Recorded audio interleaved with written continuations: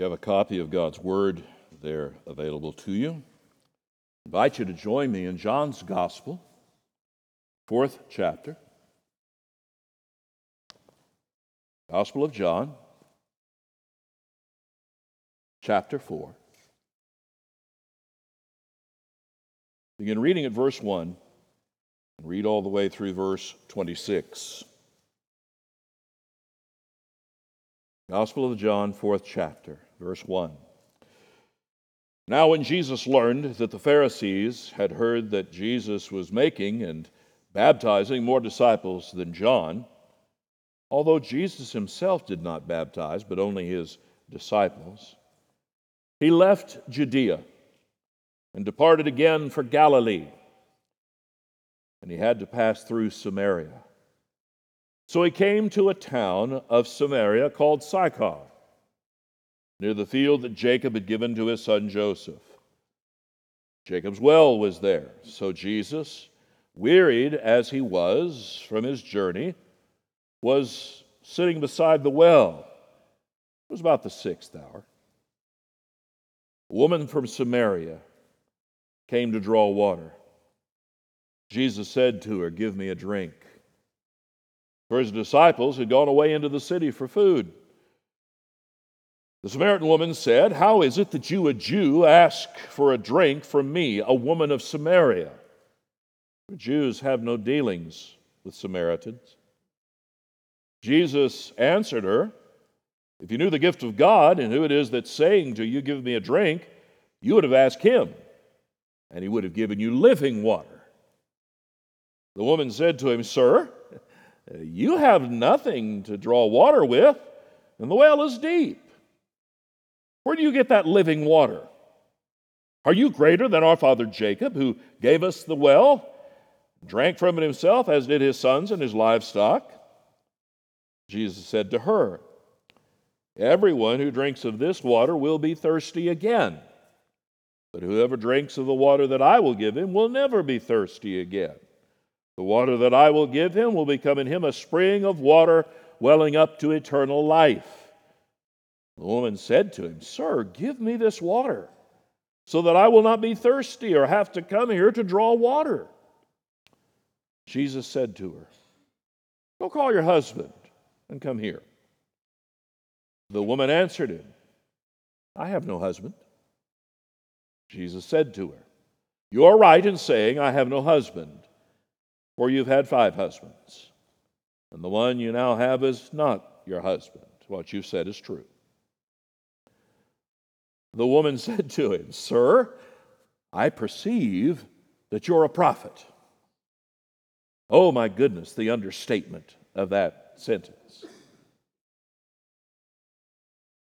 "Our fathers worshipped on this mountain, but you say that in Jerusalem is the place where people ought to worship." Jesus said to her, "Woman, believe me, the hour is coming when neither on this mountain nor in Jerusalem will you worship the Father. You worship what you do not know. We worship what we do know, for salvation is from the Jews. But the hour is coming, and is now here, when the true worshipers will worship the Father in spirit and truth, for the Father is seeking such people to worship him. God is spirit. Those who worship him must worship in spirit and truth." The woman said to him, "I know that the Messiah is coming, he who is called Christ. When he comes, he will tell us all things." Jesus said to her, "I who speak to you am he." This is the word of our God. Let's pray. And now, Father, we ask that you, by your Spirit, cause this word to bear fruit among your people. For it is in Jesus' name we pray. Amen. So what's the condition of your heart this morning? You have a small heart? You have a large one? I know you say, "Well, of course I'm large-hearted. I love my family, love my children, I love my friends." And I will follow up by saying to you, well done. You've accomplished as much love as your non-Christian neighbor. Bravo. Or not a love for those whom you don't know, a love for those who are different from you.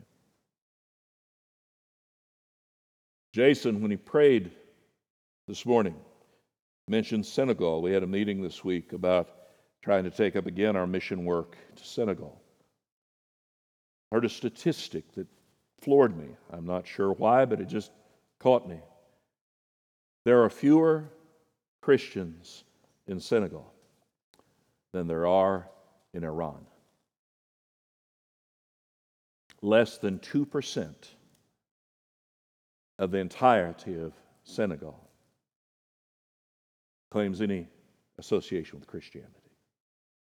In the capital city, where there are 9 million people, there are 4 Baptist churches. 9 million people. 4 Baptist churches. A handful of believers in villages there from the ministry of The Way and South Haven and to some extent Boulevard. But none of them yet are established as churches. How large is your heart?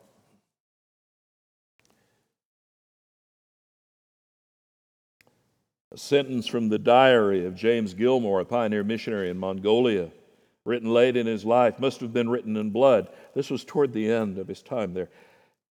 In the shape of converts, I've seen no results. I have not, as far as I am aware, seen anyone who even wanted to be a Christian.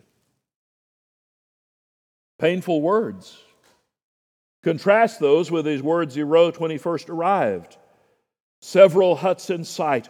When shall I be able to speak to the people? O Lord, suggest by the Spirit how I should come among them and guide me in gaining the language and in preparing myself to teach the life and love of Christ Jesus. Do you understand that Gilmore would not have had either this large-hearted hope or his apparently staggering disappointment were it not for the fact that he chose to follow Jesus Christ? How's your love, not just for others, but how's your love for the Lord, for His kingdom? While the text is primarily about Jesus' interaction with the Samaritan woman and eventually with many from the village of Sychar, it's also about a great transition regarding the matter of worship. But before we begin to talk exclusively about worship, and this is the beginning of a series of about 5 messages for the next few Sundays on the matter of worship.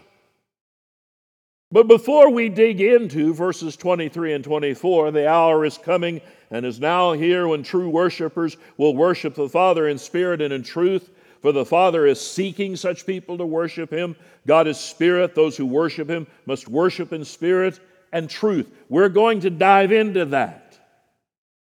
But before that dive, let's look at where this comes in. What is it that's going on? Jesus is not delivering a lecture in a classroom or even a sermon in a synagogue about the nature of worship. He's on mission. He has something to do. I love this text. It's one of my favorites in all of the Gospels. One of my earliest sermons, preached when I was around 17, maybe I should rephrase that, attempted to be preached when I was around 17, was from this text. Think about this. The imagery of water continues.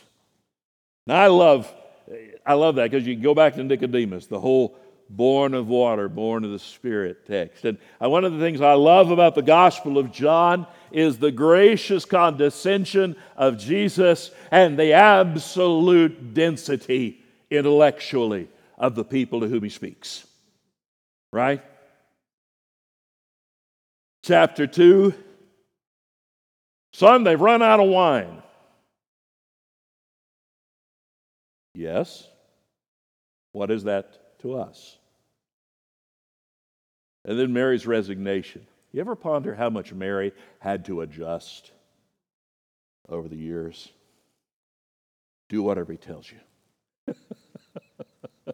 I love that. Do whatever he tells you. There's water, right? Fills up those jars. Those jars, by the way, probably held 120 gallons. You talk about a lot of wine. And then you get to the third chapter, and Nicodemus coming by night, trying to be complimentary, in his mind, he's condescending himself because he's a great teacher in Israel, and he's coming to this nomadic rabbi. Well, teacher, we know you're from God, and he's waiting for something like that to be said back to him, and what does he get instead? Well, as a man's born from above, he can't even see the kingdom. What are you talking about? You're a master in Israel and you don't get this? Unless the Spirit of God births somebody, you don't see it, you don't understand it. Now we get to the woman at the well and we're back to water questions. Friends, you know, sometimes I think we are far too easily discouraged and we give up too easily in the matter of witnessing. Never forget this. Sinners think they know what they need. They don't know what they need, but they think they know what they need. Right? And what you see in this text is what thirsty sinners need is the living water. And really, from that, living water makes living worshipers. But this is the beginning point. Consider first with me, Jesus was driven by his kingdom mission. Now we're told in the first verse that all of this comes up because the Pharisees had heard that Jesus was making and baptizing more disciples than John. And I love this because you've got a little distinction there. John feels compelled to say Jesus himself did not baptize, but only his disciples.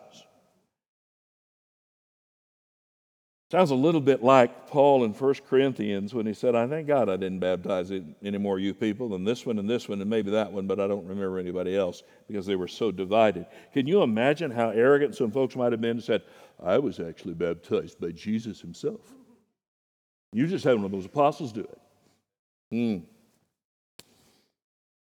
And we're told that he departs Judea for Galilee. And he had to pass through Samaria. Now, for Jewish travelers heading north from Judea to Galilee, you had to go through Samaria. The only alternative was to cross the Jordan near Jericho, travel north up the east bank, largely Gentile territory, and then cross the west bank near the Sea of Galilee. Now, some would do that, but mostly they just endured going through Samaria. And here we have this glorious contrast between Nicodemus, a man, a Jew, a leader, a religious expert, and a Samaritan woman. She doesn't even get a name.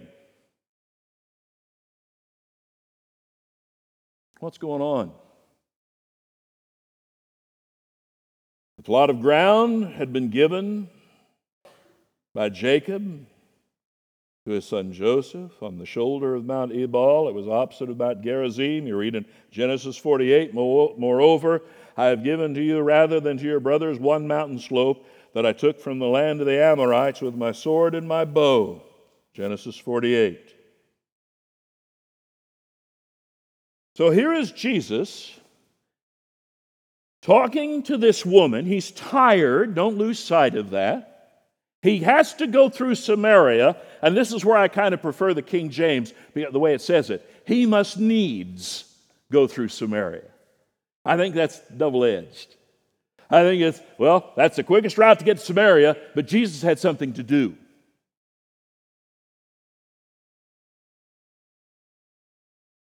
But Jesus remembers his mission. The disciples have gone into town, hit the local deli, I don't know, few sandwiches, maybe a ginger ale. Kosher, of course. And yet, Jesus, thirsty, no way to draw, strikes up a conversation. Now, Jesus, keep in mind, always driven by his kingdom mission. This is always on his mind. He knows why he's here. He knows what he is to do. Okay? Second thing. This is the larger part. Driven by his mission, Jesus was also dedicated to saving sinners for the kingdom.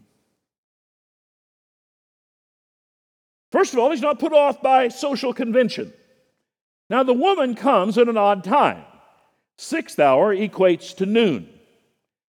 Women typically, when they went to get water from a well or another water source from a village or an encampment, they would all go at the same time, and they would either go early in the morning or late in the evening because it's hot.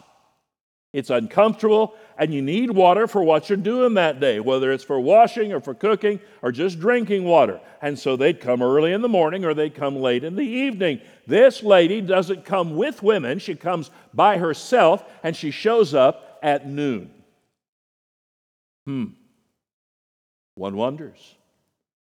You read more of the story, maybe you don't have to wonder anymore.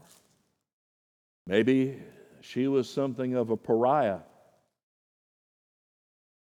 Further, Jesus isn't put off because of her reaction. He asks for a drink.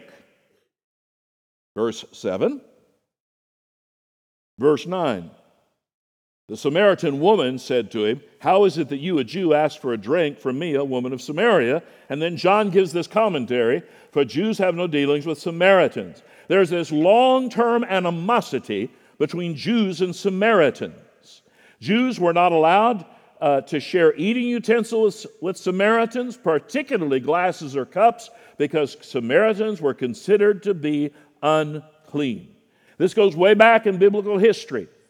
But when the Assyrians came and took the Israelites, the northern kingdom, into captivity, they deported most of the upper-class Jews, moved them to other nations. And those nations intermarried with the remaining Jewish population, and it led to idolatry. The outcome was a people, when the Jews come back to Judea, they considered them traitors and of mixed race. In fact, within a few decades, rabbis will actually codify a rule that a Samaritan woman is simply unclean from birth. Period. Now, she may be implying, what is it you really want? And why should I give you anything? She dismisses him as a Jew. Isn't it intriguing that later on, some of the Jews will dismiss Jesus as a Samaritan who has a demon? And she asks a question. Are you greater than Jacob? Now, see, there's not only this suspicion on her part, there's this spiritual ignorance. She's hearing him, but she's not understanding. Can I let you in on a little secret, folks?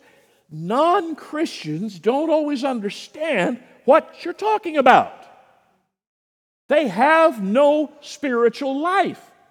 They really don't get it. So when they object, and some of their objections seem like to you either highly emotional or prejudiced or ignorant, why are you surprised? They don't understand. She didn't understand. Now, they believed there was a prophet who was to come.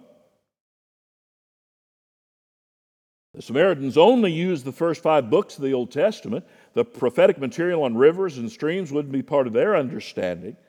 In fact, all they had was that by the time of this event, when it came to Day of Atonement, one of their teachings was this: when the Messiah comes, water will flow from his buckets. That was the extent of what they had in terms of the idea of water. Now, always keep in mind, my friend, Sinners aren't seeking God. God is seeking sinners. Jesus talks water, she defaults plumbing. Or first, magic water. Give this water so I don't ever thirst anymore. How do I make this work out? She is truly confused. Aquinas put it this way. Remember, sinners aren't seeking God. They're seeking the things only God can give them. Freedom from guilt, peace, and purpose. But they seek the things while at the same time running from the one who gives them. And isn't that always the danger of idolatry? We want what God alone can give us, but we want it on our terms. We want to divorce it from the one true God. Now, she's not only misunderstanding and ignorant. Further, he gets personal and she didn't like it. Now, he gets personal in what appears to be just an easy little statement. Well, you've got questions. Maybe it'd be better to sit down with you and your husband. So go get your husband and bring him. And her answer is so clipped. After having had so much to say, the answer is, I don't have a husband. Sometimes you know by the way somebody answers a question for you that you've stepped on something that they didn't want you to step on. Now, Jesus doesn't back away from this. You're right. You don't have a husband. You've had 5. And the man you're living with now is not your husband. Now, you read that, you hear it, you think, well, I'm kind of surprised she didn't just run away. Or yell at him and go on. Now keep in mind, Jesus doesn't stop and explicate and exhort over her sin. He doesn't hide from it. He is willing to name it, but he doesn't rub her face in it. Sometimes I think in our zeal to lead people to repentance, we think we've got to be sure we hammer them hard enough about how bad they are. A little sensitivity to the work of the Spirit of God, my friends. I perceive you're a prophet. So who are you? Are you greater than Jacob? Are you a prophet? Or literally it could be translated, you are the prophet. They were expecting a prophet. And of course, then the next transition. So who's right about this whole worship thing? Let's talk worship wars. That used to be the phraseology some years ago, a couple of decades in America, the worship wars. Traditional worship versus contemporary worship. And the whole thing was just a mess. But it's also nothing new. Worship wars go back all the way to a well, Jacob's well, near Sychar in Samaria. Now, it could be that since she thought she had found a prophet, that she actually had a legitimate question. That's part of it. But I think the other part of it, and I think this is important too, is, well, since we're talking about my moral failures, how about a theological question? When you feel like you're under the spotlight, maybe it's time to turn the spotlight somewhere else. Let's have an argument about worship. Well, what do you read? Verse 12, are you greater than our father Jacob? He gave us this well. Jesus counters with, everybody who drinks here will thirst again. Whoever drinks the water I give him will never thirst again. Give me this water. Then we have the thing about call your husband. And then she transitions at verse 20. Our fathers worshipped on this mountain, but you say that in Jerusalem is the place where people ought to worship. And Jesus said to her, Woman, believe me, the hour is coming when neither on this mountain nor in Jerusalem will you worship the Father. You worship what you don't know. We worship what we do know, for salvation is from the Jews. Let's stop for just a moment. What is it that happens here? Now, first of all, Jesus affirms that the Israelites, the Jews, were the chosen people of God throughout Old Testament history. Secondly, he affirms that that people had had the Word of God granted them. It had been revealed to them the way that God expected to be approached, and what the Samaritans were doing, even though they felt good about it, may have had some spiritual motivation, it wasn't anchored in truth. There's a part of me that wonders when Jesus gets down to the matter of worship and talks about it being both in spirit and in truth, he is in a sense rejecting what had become the heartless worship of Israel, and also rejecting the less than truth-oriented worship of the Samaritans. The Jews had revelation from God. This is how you worship. But they'd also turned the temple into a marketplace. The Samaritans had another place to worship, and they may have been sincere, but what they didn't have was the truth. But look at this for just a moment. What is it that Jesus says in these two verses about worship? Now, we're going to dig into this next week. The hour is coming and is now here. Okay? That already? Not yet. Hour's coming, now here. When the true worshipers will worship, and notice he changes the language. Not from worship, not to say worship God, but to worship the Father. There's a relational element. How? In spirit and truth. Further motivation.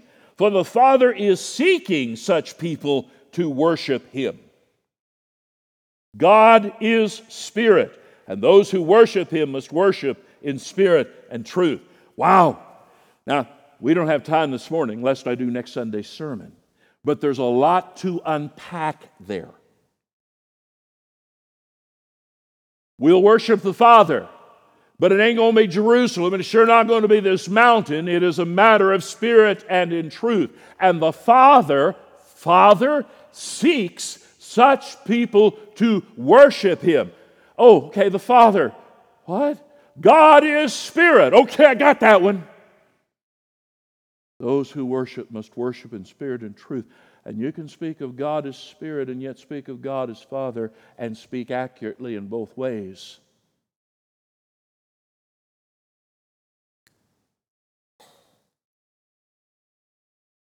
My friends, what he does here, maybe a little glimpse. Jesus is applying, he is fulfilling what new covenant worship is to be. Never forget, when Jesus comes, it is to usher in, to bring about the new covenant. Not to somehow bring about the old. He fulfills the old to bring in the new. And the terms and conditions of the new covenant are different. What is it that was one of the primary elements of the new covenant that is prophesied? No longer will they say to one another, "Know the Lord," for they all, everybody under the terms of the new covenant, they all will know me. From the least, Samaritan woman, to the greatest, a Nicodemus. For I will write my law in their hearts and their minds. Now, why am I getting excited about this? Because what you find here is Jesus saving to make worshipers. Now, many of you are already familiar with John Piper, but he made a phrase some years ago that is stuck, and I think it's an excellent phrase. Missions exists because worship doesn't. The new covenant makes worshipers. The gospel brings worshipers. It creates worshipers. And that's what Jesus is doing here. Now, he does it in the midst of an interruption. Have you pondered that for a moment? He's just going to sit by the well. The disciples are going to go into town, hit the drive-thru, or I guess in this day the walk-through, I'm not sure, and get something to eat and come back, and he's tired, and he's thirsty, and he's hungry, and here this woman shows up, and Jesus sees an appointment. My friend, let me ask you a question. Have you learned that sometimes the interruptions in your life are appointments? Listen, what I plan to do today, appointment. Why is this person here? Appointment. I'm not saying the purpose of the appointment every time is evangelism. It can be. Sometimes it may just be to work on you a little bit. Stuart Briscoe, excellent Bible teacher, years ago told the story of being in Britain. He was at a Bible school with his wife, and he was going to be gone for the day, so he'd left her the car because she had to go speak at another conference. But he had inadvertently taken the keys with him. Okay? So she finally tracked down and borrowed a car. So she's rolling down the road, she's running late, and she sees some girls hitchhiking. And she stops and picks them up. Turned out the three girls were from Germany, and they were visiting England. And she persuaded them to come with her to the conference, which was for German Christian young people. Now listen to the rest of the story as Stuart tells it about one of the girls. She was a theological student in Germany. She'd come under the influence of some teaching that, instead of leading her to an intelligent worship of God, had filled her with doubt and confusion. She had finally delivered an ultimatum to God, whose existence she doubted. She told God that if he was there, he should show himself to her in some way. She gave him 3 months. How generous. If he didn't, she told him, I'm going to quit schooling, I'm going to quit theology, I'm going to quit religion, and I think I'm going to quit living because there's nothing to live for.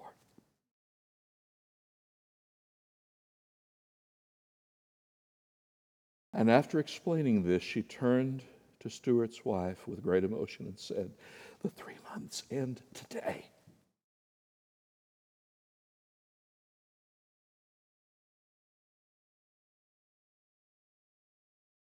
Why do I draw the why is this the launching point for a series on worship? Because, my friend, until you're alive, you don't worship. Or you may show up, you may go through the motions. You may do all the same things that everybody else in the room does. Okay? You'll listen to the call to worship. You'll sing. You do the responsive reading. You'll bow your head when there's prayers. You'll politely sit and listen to the sermon. And you'll sing again here in a little bit. And you'll listen as words are prayed. And you'll walk out the door and you're dead. You're a spiritual corpse.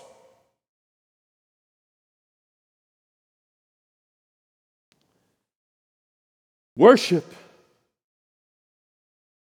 is only done by those who actually know the one whom they worship. It is only through faith in this Jesus. I didn't read the rest of the text, but what a wonderful story. Disciples get back, and the woman leaves, and the disciples are looking at each other, but nobody's going to say anything. Well, I'm not asking him. You ask him. Let's just have lunch. Master, eat. I have food you don't know about. And the disciples, what? Who brought him food while we were gone? No. My food is to do the will of him who sent me. Now, while that's going on, the woman's going into town. And she said, I met a man. And you know what they're saying? We bet. Sure, you met a man. No. I met a man. He told me everything. You got to come see this guy. And something persuaded them. And they come out, and they're coming out as Jesus is finishing saying to the disciples, you say so many months harvest? Look. And I think he points, I know I'm making this up, but it seems reasonable. I think he points down the road to this crowd of Samaritans coming to him and said, the fields are white for harvest. Pray the Lord send out more harvesters. You remember the people, what they say later? We believe because of what you said, because something's really weird going on here. But now we believe not because of what you said, but because we heard him ourselves. Friend, if you're not worshiping, you're not intrigued by worship, there's nothing in your heart that says, oh, I long to do this. It could very well be because you simply don't know Christ. I'm not upset with you. I can't be upset with you for being blind and deaf and spiritually dead. But I will say this to you on behalf of the Lord Jesus Christ. Turn from your sin and turn to him. Believe in him. As Rob said earlier, run to the cross. Find life in him. And Christian, I hope in some sense that your heart thrilled at the thought of worship today. I hope in some sense, maybe you're battling, maybe it's been a rough week, maybe it's been a rough month, maybe it's been a rough year, or maybe it's just been a rough life.